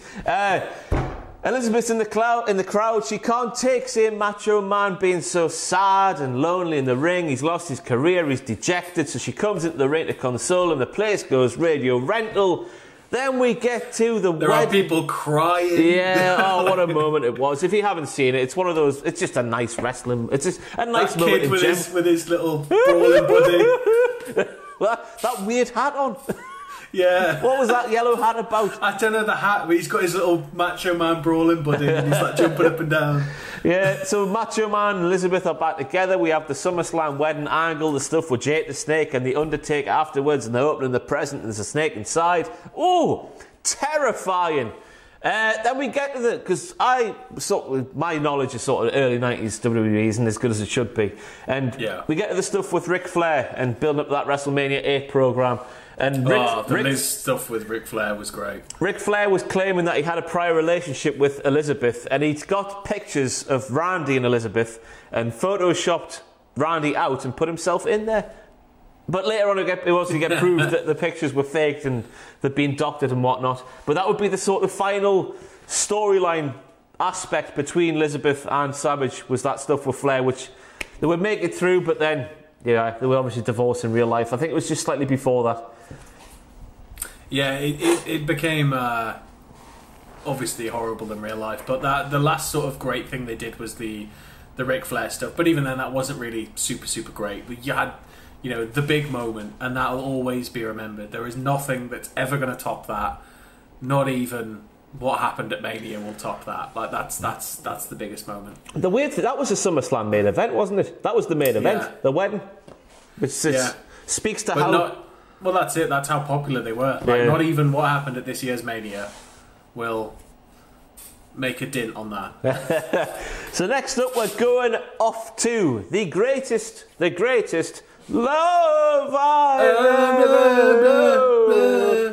He was the greatest cook of all time. It's Mike and Maria Kanellis, which started off... Sam, you were the 205 Live guy back that... they started off on the main roster, didn't they? It was on SmackDown. Yeah. Innocently enough, we learned that Mike had taken Maria's name, which is...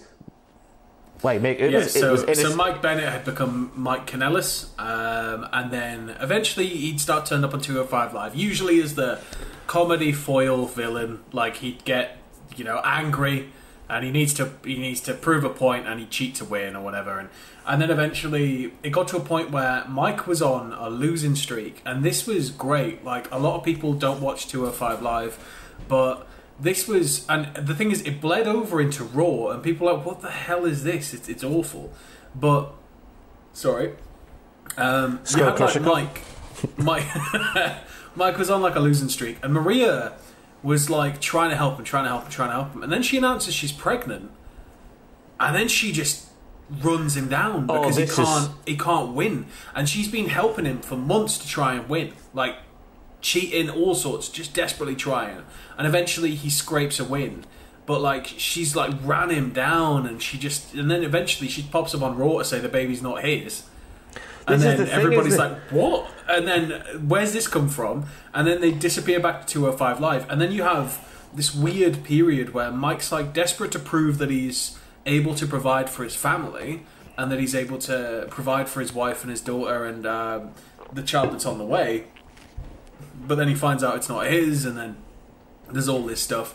But like Mike would snap. I think he'd get a win and it would be taken off him, and then he goes up against Drake Maverick, and him and Drake Maverick had been at loggerheads, like properly going backwards and forwards, butting heads, and it was great. And eventually Maverick's like, alright, I'll fight you, and then they have this blow off match, and it was amazing. It was properly amazing, and nobody cared, and it broke my heart because it was such a long build from them arriving in 205 Live. And I remember just singing its praises. I think give it an A+, but it was just cast aside. This is the thing, because it's the start on SmackDown was good.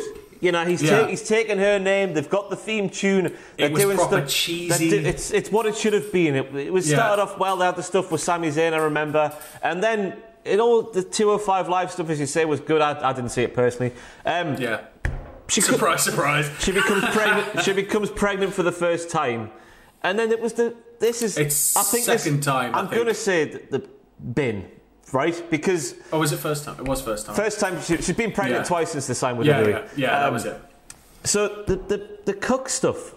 She got pregnant in real life, and they worked that into the story. Yeah. And then she was saying that Rusev was the father. That went nowhere. She was saying, this is the father. I'm going to reveal who the father is. It went nowhere. We didn't actually find out who was the father, I don't think. But Mike... No. It was eventually revealed, I believe, that Mike was the father, and that she was just being, like, angry with him. I think it was revealed. Yeah. But it was sort of... There was just a lot of really good back and forth with them, and then ultimately, it just fell into nothing. It's such a shame. It was it's just criminal. So awkward. It was just when because live crowds were still obviously there, and no one was like booing Maria. Everyone was just sitting in silence, which made it 10 times as awkward as it already was. Because you know that's no noise in real life. Is the worst. Like if you cheer or boo, that's a reaction. If you make no noise, that means you hate this. You're not even going to engage with it. I think it was mainly because there was so many Cook angles going on at the time. That's it too. Like it's like Pat Mustard was doing his rounds in WWE, but it's like I don't know. Like I personally like stuff like when Maria like turned on him. I think he shaved his head and he got super serious and he took it really really hard. And as a performer, he got that across really well. And he would scrape by and keep nearly getting a win, like nearly getting it, and he should have had the person bang to rights, and then he'd get screwed out of it. And then eventually he got one, and it was this huge moment. It was just beating like a jobber or something, but it was like this huge moment to rejoice. But ultimately, it just fizzled out, and nobody even knows it was a thing. Yeah. But I think we don't remember. I can't remember him winning the 24/7 championship, but then I was like, yeah, he did, didn't he? Because then he won the thing. And then to continue with this Cook malarkey, Maria made him get in the ring and lay down, and she pinned him and became 24/7 the title holder. And then she would go around the back going, I'm the first pregnant champion ever. And it was more awkward, cringy bollocks, and it wasn't good. And then Mike would end up getting the title back when he sort of... I think she was going for a scan, maybe, for being pregnant at the time, and then he sort of pinned her unknowingly while she was on the table, something like that. It was just all... I think it's even though you've bigged it up there, I think the cringy awkwardness we saw on the main roster makes it bin worthy. It was just really horrible to watch and not a good idea. I think if it goes in the bin, it has to be top of the bin. But I'll give you it because like the whole crack was, I think, with Mike and that, like obviously Triple H is rumoured to be controlling 205 Live, and I think he was rumoured to be controlling it through most of the turnaround in that story, but. it's just like, when you put him on the main roster, does he still have a say, or are they just doing what they want with them and then send them back to 205 Live? Or I don't know. It should have worked so well, and I love them both so much, and I think they're both great performers, but it just didn't. I'd argue for bottom of bearable. I'm going to say no, Sam. But I know you'd say no. Yeah, get in the bin. So next up we have Lita and Matt Hardy, and this one all started when Lita was in that feud with James Bond, otherwise known as Dean Malenko. That entrance, it's just so weird. The entrance video is one of the best entrance videos of all time, which has got all those words that do not describe. They do the acrostic poem. Dean Malenko come on the screen like sassy. Oh, dashing, elegant. I mean, he's angry. A good-looking man, but that was too far. But then, obviously, Dean was trying to get with Lita, and then they were having matches and whatnot. And Matt Hardy would then get involved. Obviously, Team Extreme was a thing at the time. Following one of the matches, Matt Hardy would kiss Lita. I think we all remember that kiss on the ramp. It was woohoo! Because these were the cool kids at the time around our era when we were young whippersnappers. Breaking into the business. Yeah. So they would be just... Not much was made of their romance as part of Team Extreme until this kiss. And then it didn't really take off after that. Yes, we knew they were boyfriend and girlfriend, and yes, they were nice together, and Jeff was there as well. But it wasn't shoved down my throats in the storyline aspect. And then it would end up fast-forwarding through time. Matt would go to SmackDown, but then eventually we'd come back to Raw. And then they were together again. And Eric Bischoff was being a weird man around this time. He was sort of pushing himself onto Lita and trying to make Lita do things and make her do Playboy and stuff. And she was commentating on Heat and stuff at the time. And he'd take her off Heat commentary duties because she wouldn't do the Playboy shoots and whatnot. He was being a pervy old man, so he was, Sam. Can you remember any of this? I can remember sort of, because this was what, 2002, 2003? Yeah, so the Hardys were my favourites in the Attitude Era. I loved them, like, in terms of outside of the usuals like Austin and Rock and that. But the Hardys were great. Lita was always great, and I think it was this nice thing for them to be together on screen while being together as a couple and all that stuff. But it's... Ooh, sorry. Skull Crusher coffee. It's sort of unfortunately remembered more, this angle, because of what comes next, and that's a bit sad that because of what eventually happens that this whole thing's sullied. But I did like them as a team. I think it worked well. I think it was So it started to unravel because I can't remember this one, but Hardy and Lita had a tag team match where there was a stipulation: if Lita won. Well, if Matt Hardy and Lita won the match, Lita would get a title shot because Bischoff was still being a dick to her. But if they lost, Lita would be fired. They lost, and Matt Hardy berated Lita for being selfish during the match. And that's where it all started to unravel. Then we went through the Kane stuff that we spoke about earlier, and then came the Edge stuff. And we might as well, why do you want to put Lita and Matt Hardy? Because we'll move on to Edge and Lita straight away. Lita and Matt are iconic. Like, because Team Extreme are iconic, and that's part of the thing, is that they're intrinsically tied to that. So you could put them in the best, but at the same time, did they ever really have a featured main story outside the Malenko stuff? And it was the kiss, wasn't it? Then they were just, as I say, they were always just sort of together before the brand. It was just very organic. It was like, I think that was the nice thing about it, wasn't it? Well, it wasn't. Yeah. It was different because we've been through Macho Man, Elizabeth and stuff like that, and then through the Attitude Era, especially where Henry and Mae Young and stuff like that. So the understated... We didn't have it forced down the throats either. It was good. Yeah. I'm going to suggest the best. Matt Hardy. Yeah, it's got to be in the best. It's just it's nice. So we might as well move straight on, Sam, to Edge. Edge and Lita.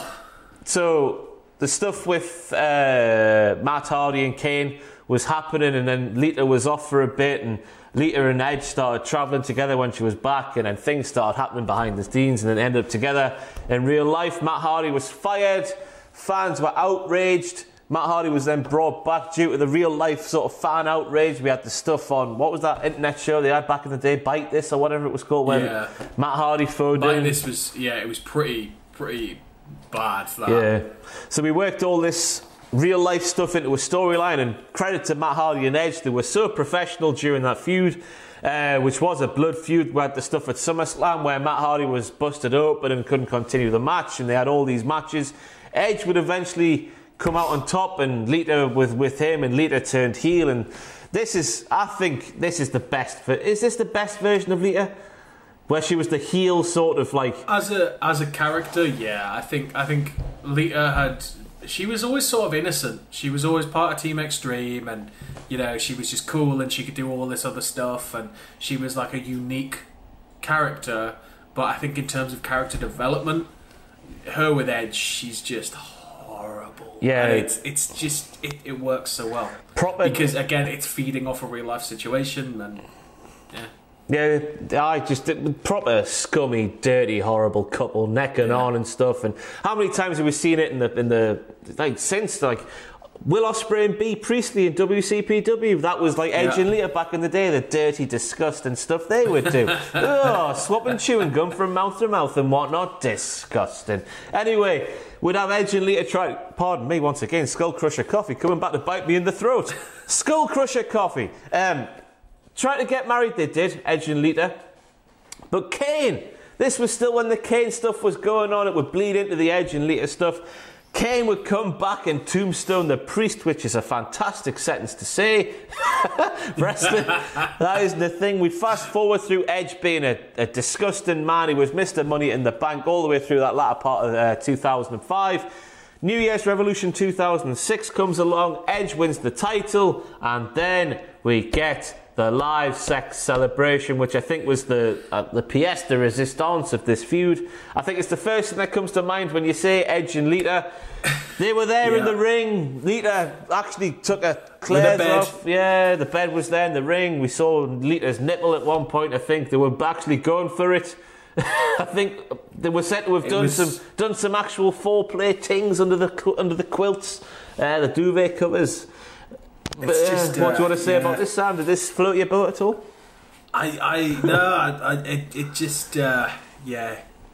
just I want to know who pitched it. But yeah, it's just iconic, isn't it? It's iconic. The live sex celebration is iconic. But one thing I can't remember from the live sex celebration was it was all interrupted by Ric Flair, who called Edge a disgrace, even though, Ric Flair would do that sort of thing. Ric Flair can't talk about that being a disgrace. I know. Ric Flair the baller. Ric Flair the has loads of girlfriends. But one thing I can remember from this is apparently Ric Flair said that Edge was horrible in the sack. So once again, like Lita and her fourth graders, how does Ric Flair know that Edge is horrible in the sack? Maybe there's a lot more going on in that locker room than we'll ever know. Maybe there was, but I'm going to suggest, Sam, this is the best. I think they just worked together, didn't they? Yeah, it's just great. We'll stick them in the best. And then we're going to a couple who were together in real life from around about 2010, I think it was, but we're not going to speak about that. We're speaking about the It couple from 2016 to 2017, Miz and Maryse. I thought these two were old-fashioned. We had the heel valet manager who would do anything to keep titles on the Miz. I think Maryse returned. We were there, I think, at the Raw after WrestleMania 32. This is when Maryse became an on-screen character once again, where Miz won the Intercontinental Championship off Zack Ryder. I think Maryse confronted Zack Ryder's dad in the crowd, and then she would go on to be the Miz's full-time manager, doing anything to keep the title on him. She was spraying stuff in Dolph Ziggler's eyes. She was ringing the bell to cause distractions, just old-school stuff, and it worked. Yeah. Like, Maryse is... She bounces off the Miz so well. They work so well together. I mean, Christ, the John Cena stuff. Yeah, that's the stuff. The John Cena stuff is just... That's where we need to just put these two in the best. That feud was... Yeah. John and Nikki didn't even do much. They didn't have to, because the Total Bellas spin-off parody thing that Miz and Maryse were doing was just... Maryse's impression of Nikki Bella was frightening. It was backstage, wasn't it, where Cena's like, "Come on, Nikki, we're going," and he just walks off with Maryse in his arm. It was Miz's stance how he would sort of bent over and square at the same time. It was just you think, oh yeah, John Cena is sort of bent over and square all the time, isn't he? Proper dorky, and it was great. It was just walking around the house in full gimmick, and it was that alone is worth price of admission. Yeah, absolutely fantastic vignettes. They're just such a great team together. I think Hopefully we'll have Maurice come back eventually one day, but obviously they're focusing on a family right now. But I think they work so well together. And I think it is because of what you touched on. It's like a classic wrestler, valet, manager, like valet/manager relationship. We don't really have much of that today. Managing and wrestling is a dying art. Like, it's just not really done much. Yeah. Like, and when it is, it's for one or two people. Like, you got Paul Heyman. It tends to be more a mouthpiece thing, but like... Yeah, Maurice is like a classic valet. Miz runs his mouth and she's there. Just back him up, give him a little helping hand whenever he needs it. And yeah. So then, one thing I forgot that happened, Hell in a Cell 2018, I think it was. Yeah. Maurice came back and we had a mixed tag team match between Maurice and The Miz and Daniel Bryan and Brie. I couldn't remember Daniel that. Bryan and Brie? Yeah. I thought, really? Yeah. That was the thing that happened. I couldn't remember that at all. No. But the Miz we will have definitely watched that as well. Yeah, we definitely... Like, it's just proper weird when your brain doesn't retain any information from something you've definitely watched. It's just that, it's Hell in a Cell 2018. That is Seth Rollins and... No, it's not. No, it's not, Ross. You just completely made a mess of that. That's Brock Lesnar interfering in Braun Strowman's cash-in. That's what I remember that event for. Anyway, that's a thing that definitely happened. And that's another thing. And then I guess we might as well bring in Miz and Mrs. That's a thing. Yes. That's it. And I think they've got another season, so it must be popular. Like, so... But the thing is, that's the thing. You're about to say you don't really watch it. I didn't really watch it. I've watched Total Divas, and genuinely, I was surprised. Like, you can tell a lot of it's staged, but there's some very real things being talked about, especially early on, about like how the women are treated in WWE now. It's not fair, and it's well worth it for that. I've not watched any Miz and Mrs. It could be great, but as long as it's not Holy Foley, Foley, because Holy Foley was poo. I tell you what, when you do see clips though shared online, it does seem like a bit of a hoot, especially when George gets involved. There's that famous bit where they're all sat around the dinner table and they're speaking about something. I think Miz is like, "Now, George, Dad, we're going to tell you something that we haven't told anybody else." And George just goes, "Well, what do you mean? There's cameras everywhere. You're telling the world, you silly prick." So it seems like it's a good show to watch. I should probably watch it. But yeah, Miz and Maurice firmly in the best, I think, just for those John Cena and Nikki Bella vignettes alone. And then we're moving on to a current day one that's still going on right now. We have Otis and Mandy. Mandy. I mean, they're just great. They've had a mixed tag match. It was fantastic. Sonya has been made out of this. Otis has been made out of this. Tucky has been thrown to the wayside out of this. Mandy has been made out of this. Poor Tucker. Ziggler's even getting a bit of a revival here. Yeah. Like, it's done so much for everybody but Tucker. It is, and it was all Mandy's idea as well. This was all Mandy's idea. Because it was a thing Otis has done on Instagram for a long time. He would just post random pictures of Mandy going, "Look at you, you beautiful peach," and all that malarkey. And then she's seen that and gone, "Wow, we can do something here." Because they obviously are pals backstage in real life as well. They're quite friendly in real life. Yeah, they like, I think, work out or hang out or something. They do something together. But she just sort of figured it would work. It's the most unassuming storyline. I think we all gently rolled our eyes a little bit when it was starting. And then, we had the Valentine's Day thing, and it was like a bit sad. And then it just kept going. And then Mania just... Oh. Yeah, it's just that lingering threat, which is still there to this day for me. It's just the lingering threat that they're going to have Dolph Ziggler, the guy with muscles, make the fat lad look like an idiot. That's just the lingering threat. I can't deal with that thought. I don't want Mandy to turn. I don't want Ziggler to make Otis look like a fool. I think Otis needs to be a superstar out the back of this. Yeah, and if they are going to do it, let's get legs out of it first. But when it does happen, we want to harm Mandy. Not in that way, obviously, but that's the thing. The important thing is this has been going on since February, end of January, early February, and it's not boring yet. No, and it's the end of May. And this is something WWE haven't managed for quite some time. Yeah. So, fingers crossed. So where are we going for Otis and Mandy? I'd say best, but you probably want to put him lovely. George Sugar, lovely, just to see. They're not like iconic, historic. They're on the way there. That was one hell of a WrestleMania moment, though. Oh, yeah. I remember I was loudly screaming on next door neighbours. It was nice, though. So next on, we're moving to a real-life couple who have done some kayfabe things as well, Sam. We have Linda and Vincent Kennedy McMahon. who in real life, Sam, have been together since Linda was 13 and Vince was 16. Yeah, they met at a choir. Church choir, where she had beautiful blue eyes and blonde hair. Nah. Well, this is the thing with Vince and Linda, is I think that despite all the kayfabe, I mean, all the brilliant moments, the Linda being a zombie and standing up and revealing that she was there all along, and taking the worst stunner in the world, and Vince just putting her through the ringer, but Linda still getting one up on him, or the Ric Flair stuff, it was all great. But then when you look at Vince and Linda in real life, stuff like when Vince was desperate to prove to his dad, I want to be a promoter, his dad said to him, okay, there's a territory, I think it was up like further northeast. It was in the northeast, he was like, yeah. There's a guy, no, but it was like further up northeast from the McMahon territory. But he's like, there's a guy up there that owes me money, and his territory's falling apart. He's like, if you can turn it round, then great, you'll prove to me you can do it. If you fail, I don't ever want to see you again. So Vince and Linda, I think they'd eventually buy like a hockey team. They had this venue, this arena, like hockey arena. They'd run wrestling in there.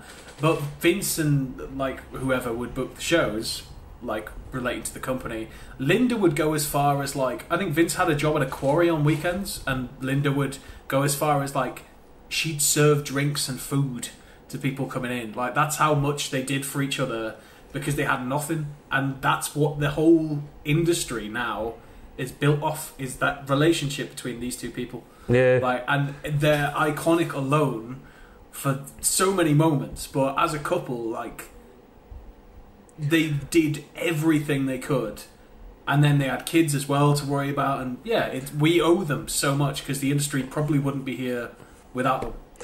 That was a nice speech from you, Sam, but we're not here to speak about the real-life couple. We're here to speak about their dealings in television. No, but I just told you, like, for everything they've done on TV, they're iconic alone, but as a real couple, you know. Because it's just been a tale of woe in terms of storyline. Yeah, it's been a tale of woe, but, you know, it's been entertaining. Do you remember when the sort of relationship between the McMahon family caused Linda McMahon to have a breakdown, and then Vince cruelly announced on television how he was filing for divorce, and then while he was doing that, he was necking on with Trish Stratus and cheating on her right in front of Linda's face, and that caused Linda to go into a catatonic state and then sit in a wheelchair for many, many months? Do you remember? So they're not a role model couple, but you know, they're still I'd say top of the best. They're still going in there. Well, they've given us so many moments. That's the thing. That's always the thing. No matter how horrible Vince has been to her, they always like eventually reconcile. Eventually, they're like a pair of magnets. Yeah, they've been through some stuff. What is there apart from the WrestleMania X7 storyline? There was a McMahon in every corner. Yeah, WrestleMania 2000. You had Linda with Ric Flair, I believe, wasn't it? Where Linda she sold her shares in the company after divorcing Vince. Yes. And then Flair bought in on that. Then Linda sort of gently moves away because Linda wanted to move into politics, which is a shame. Like, it'd still be nice, but you completely understand it. I mean, you've given your whole life to this company. You want to have time to do what you want to do. Yeah. I'd like one more angle, but at the same time, they're in their 70s. Let them chill. Yeah. So there we have it, Linda and Vince in the best. And then just to round things off, Sam, our final... Can you believe we've only done 19 couples and we've been here for about 7 hours? Proper massive talk. We have King Booker and Queen Sharmell, which all kicked off with the 2006 King of the Ring tournament. King Booker, well, he would become King Booker. Booker T won that final against Bobby Lashley, and then sort of Sharmell had come in sort of 2005 time. We'd been through the awkward angle with Kurt Angle and whatever Kurt Angle wanted to do to Sharmell and stuff like that. And oh God. Bestiality, I think, was mentioned, Sam, and stuff like that. He actually said the words bestiality sex, like that. Like, oh, no. Lovely stuff. And then we had, what were they thinking with that? Like, straight up, what were they thinking with that? It's nuts. Credit to Kurt Angle for being game for out, I think we'd say in the Northeast. Game for anything, just to say. I'd have told them stick it up their arse. I wouldn't have been able to do that. So yeah, then we got through, I think it was WrestleMania 22. There was a weird squash match where the Boogeyman had been harassing Booker T at the time, and Sharmell, and Booker T was squashed by the Boogeyman on WrestleMania, and then the Boogeyman sort of kissed Sharmell with worms in her mouth. Once again, Sharmell being game for out here, being kissed by a man with a mouthful of worms. Disgusting stuff. And then so obviously we get through King of the Ring, and then the King Booker's big feud was with Batista, which was sort of real life and kayfabe at the same time. SummerSlam came around. King Booker lost to Batista by disqualification after Sharmell got herself involved. It was all Sharmell would do a lot. It was sort of old school once again. Sharmell doing stuff. Wait, how can it not be old school? He was a bloody king, for goodness sake. She was just doing all sorts of stuff to keep the title in and around King Booker's waist. And it was all right, wasn't it? I think King Booker, she was very much, as you know, the king thing would dictate. She was very much second fiddle to this pompous king malarkey stuff with King. I think Booker T's work here way outshined Sharmell's stuff here. Yeah, and I mean, like, King Booker was great anyway. You had, like, right down to his theme music. Do you know what his theme was called? Regal Man. His theme was called Dead White Guys. Pardon? Yeah. What? Yeah. It was called, like, Dead White Guys. What, that? Obviously, like portraits, I think it's supposed to be alluding to. Oh, like, right. Big old portraits of people and stuff. But yeah, when I first saw it, I was like, what? Yeah, it's called like Dead White Guys. Bloody hell. But it's, as a relationship, I don't think it's in the greatest, but you had like the all hail King Booker. Yeah. And it was sort of like the excuse me. It was proper, it just great. It was like nails on a blackboard, but yeah. Because it wasn't that long lived really in the grand scheme of things. They would soon depart for TNA. The pair of them would go there.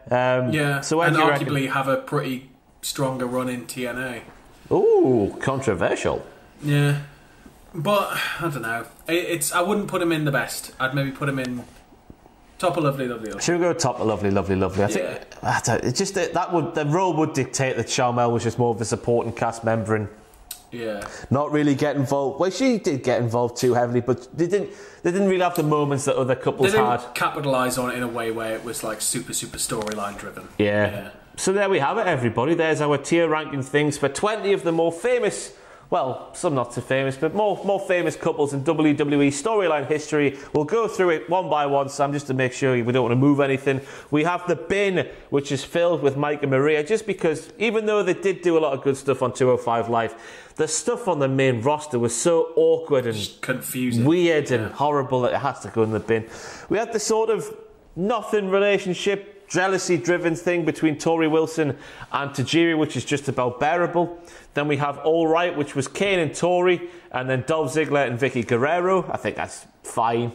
Yeah.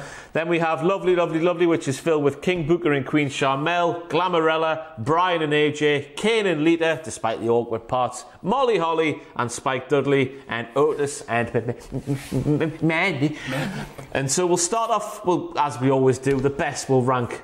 What order did it go in the best? We have Linda and Vince, which has to go for the top for me. Yeah, despite their issues, they are the wrestling couple. They're like the pantheon of the gods, aren't they? They are. Without them, we wouldn't have the company where any of these storylines took place. Yeah. So then next we have Macho Man and Elizabeth, which is just iconic. I think they're second place. So I'm going to say to you, Sam, is Triple H and Stephanie higher than Macho Man and Elizabeth? No. I would agree with that. Is Edge and Vicky Guerrero higher than Triple H and Stephanie McMahon? I'm going to say no, me, personally. No, yeah, I don't think so. Is Arlen Dawn higher than Edge and Vicky? Absolutely. Let's move on, but why the hell not? The man died of exhaustion. Is Mark and May higher up than Edge and Vicky? I want to say yes, but it's a no. It's a no. Now, Eddie and Chyna, is that higher up than Edge and Vicky? 100%. I'd say so as well. Matt Hardy and Lita, do you reckon that needs to go up above higher than Mark and May and higher than Edge and Vicky and higher than Chyna and Eddie? I'd say it could move up a couple of positions, maybe not higher than Chyna and Eddie. Oof, we'll put them there. Edge and Lita. I think this needs to come up some way, does it not? Yeah, Edge and Lita I'd say is more important than Matt and Lita. I would say as well. Is it bigger and better than Eddie and Chyna, sorry? Excuse me. I think so, yeah. As hard as it is to say that. Dawn and Al? Dawn and Al. We just did that one, didn't we? I'm saying, is it higher? Oh, No. We'll leave it there. Dawn and Al are doing very well for themselves. And then Mike and Maurice. I think they need to come up higher than Mae Young. I think they need to come up higher. For sure. Do they need to come up higher than Edge and Vicky? Yes, maybe. Yeah, actually. Yeah. Yeah. Higher than Lita and Matt? I think so. Yeah. Higher than Eddie and Chyna? No. We'll leave it there. So there we have our best tier, which goes Vince and Linda, Macho and Liz, Triple H and Stephanie, Al and Dawn, completely deserve to be there, Edge and Lita, Chyna and Eddie, Miz and Maurice, Matt and Lita, Edge and Vicky, and then rounding things off in the best tier for couples in history, we have Mark Henry and Mae Young. And just, where would you put us to, Sam? Where would you put? Well, we're in the best, obviously. And so we have tickled the ballsack, the proverbial ballsack for this entire video. Textbook Gary YouTubing. Sam, I'll let you take over here. What is the big announcement? So, like my parents told me when I was 9 years old, it's not that we don't love you anymore. Oh my God! It's just we need to be apart. And so, unfortunately, 1 year and 1 day, as we record this on the 29th of May, 1 year and 1 day to the, to our wedding, we've announced right now, or we're announcing right now, that we're filing for divorce. We've started proceedings with a solicitor. So, unfortunately, this is the end of the line for, is it Ram or Sauce? What are we called? Regret. It's the end of the line for regret.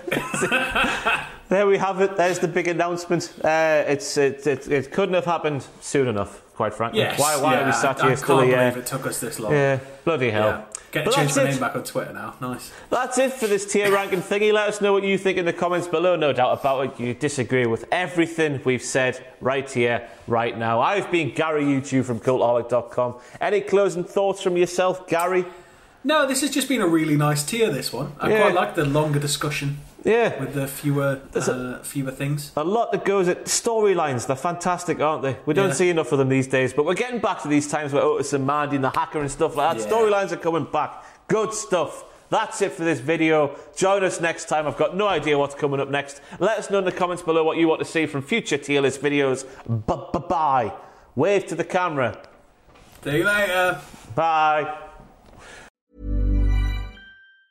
Planning for your next trip? Elevate your travel style with Quince. Quince has all the jet-setting essentials you'll want for your next getaway, like European linen, premium luggage options, buttery soft Italian leather bags, and so much more. And it's all priced at 50 to 80% less than similar brands. Plus, Quince only works with factories that use safe and ethical manufacturing practices. Pack your bags with high-quality essentials you'll be wearing for vacations to come with Quince. Go to quince.com/trip for free shipping and 365-day returns. Planning for your next trip? Elevate your travel style with Quince. Quince has all the jet-setting essentials you'll want for your next getaway, like European linen, premium luggage options, buttery soft Italian leather bags, and so much more. And is all priced at 50 to 80% less than similar brands. Plus, Quince only works with factories that use safe and ethical manufacturing practices. Pack your bags with high-quality essentials you'll be wearing for vacations to come with Quince. Go to quince.com/pack for free shipping and 365-day returns. For all the wrestling headlines in just 10 minutes, search Cultaholic Wrestling News on Apple, Spotify, or wherever you get your podcasts from.